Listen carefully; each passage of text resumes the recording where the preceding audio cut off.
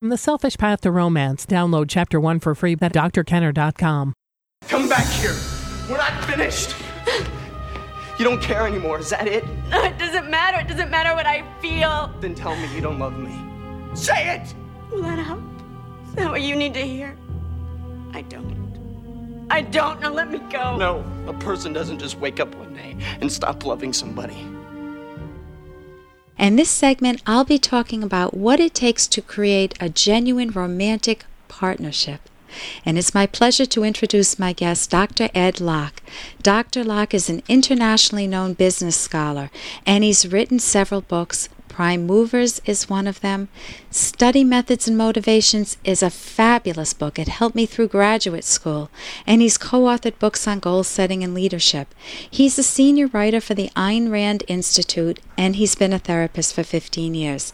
Welcome, Dr. Locke. Thank you for having me. Glad to be here. Tell me, we're talking about romantic partnerships, not just marriage, because sometimes marriages go bad and many times marriages go bad. What does it take to make a romantic partnership, and what does the word partnership add?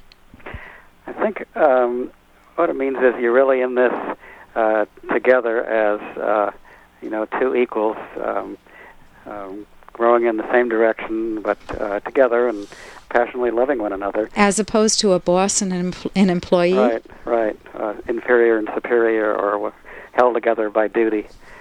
And I think certainly one of the things that's critical, I think, is generosity and sharing. I think it's very unromantic for a spouse to be a cheapskate. And I don't mean that if you're poor you should go out and spend money you don't have, but being a cheapskate is very unromantic, because it says, I don't want to get anything that you value costs more than 50 cents, and it's not very nice.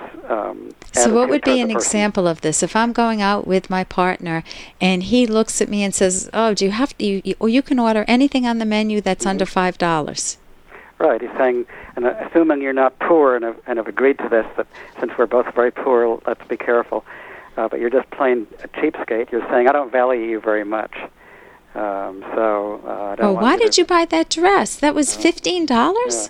And then you get in a big fight over it. So obviously you may need a budget, and you may need to be careful, but cheapskate means that you're being cheap when you don't have to be. One aspect of generosity would be, buying little presents for the person, because you see something in the store, you say, geez, they would love that. I think I'm going to just get that for them as a special kind of present.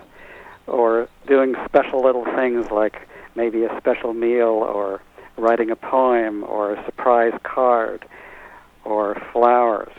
Now, you're saying that, many people will do this to win a person, but the minute they settle, well, then this goes by the wayside. Yeah, that's no good. If you want to sustain it, you keep doing it forever. Here's an example from Ann Landers. My neighbor's husband could not be bothered to look for a suitable birthday gift, so he handed her a bathroom rug and said, "Happy birthday, honey." Now that's stinginess and anti-romantic. I once had a boss give me a pipe cleaner because he smoked pipes and it must have been left over in his closet. Now, that wasn't a romantic relationship, but it's that type of an idea. I care about you so much that I went into my closet and pulled out some old thing to give you. Yeah. I think another thing of a partnership is good manners toward one another. For instance, you see stories where we have guests and he always interrupts me every time I start to speak. Well, that's very rude and very anti-romantic by having no manners. You should have not just manners for guests, but manners with your own spouse, wiping your mouth and saying please and thank you, holding the door, not swearing if they are against it. Good manners should be especially with your spouse. Taking joy in their achievements. And very, very important issue, the best marriages involve joint decision-making by equals. And if the man says, I earn the money, so I'm going to tell you everything to do and don't question me, that's not a marriage. That's a boss-subordinate relationship.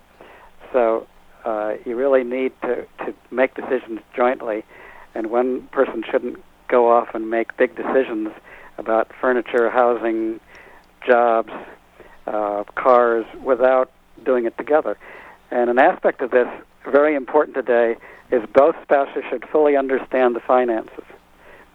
It shouldn't just be, as the old-fashioned way, the man's job, and keep it from the little woman. It should be done jointly, and both parties should fully understand what the assets are, how the money is being spent.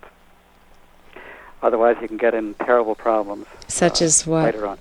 Such as in divorce, the woman doesn't know what's happening, has no concept of what their debts or their assets are, where the money is, what to do with it, which happens all the time. So when you talk about a division of labor in a relationship, one of the things that you don't want to sacrifice is your own first-hand knowledge of the financial situation. Right. And even if you delegate, like investment decisions, to one party because they're more expert, you should still know on a regular basis how your finances are.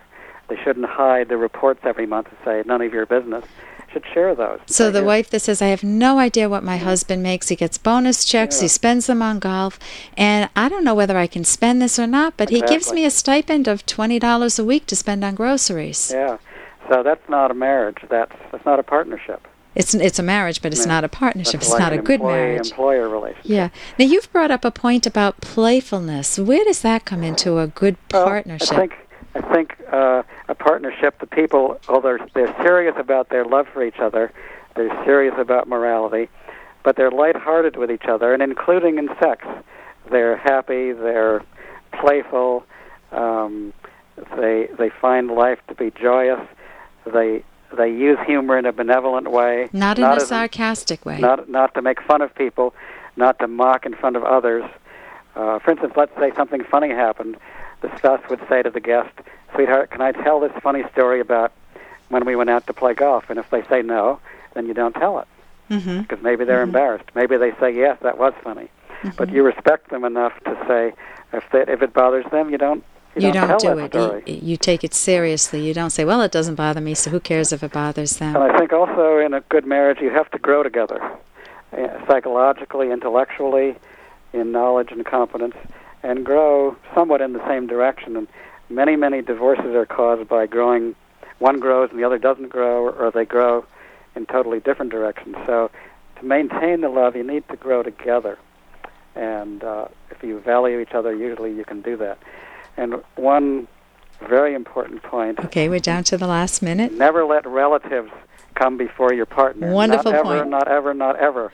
But my mother-in-law wants to move in with us. What do I do? Never sacrifice your spouse to the feelings of a relative. But my sister needs some money, and I know we don't have the money. And you do it jointly. And if it has to hurt somebody, you hurt them to respect your spouse. So relatives can destroy a marriage because you should never put them ahead of your spouse. But it's my father. How can I say no to him? So if you're going to be a mama's boy, then don't marry me. Okay. Well, thank you so much for joining us today, Dr. Locke. It's been wonderful to talk to you. We've been talking about what does it take to have a wonderful romantic partnership, and we've talked about many things: good manners, don't let relatives intrude on you, having a playfulness in the relationship, having a sense of joint decision-making. It's not unilateral, one-sided, it's mutual, and this sense of just sharing with one another, emotional intimacy, sharing your days with one another. Thank you so much for joining us, Dr. Locke, and hope to talk with you again soon. Thank you for having me. And I'm Dr. Ellen Kenner. It's been so great being with you today on The Rational Basis of Happiness, and back again next week with you. Your future hasn't been written yet. No one's has. Your future is whatever you make it. So make it a good one.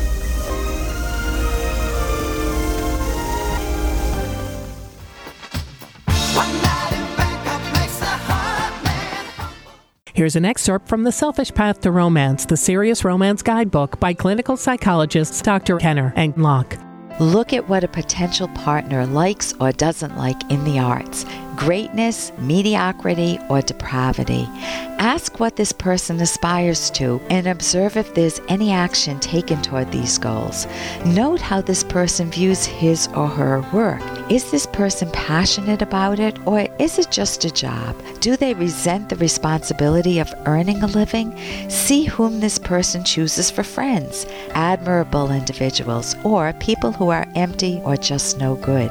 Romantic partners don't have to and should not share all values. It would be boring to marry a near replica of yourself. You want your soulmate to be another self, but only in a fundamental sense, not in every detail. You can download Chapter 1 for free by going to drkenner.com, and you can buy the book at amazon.com.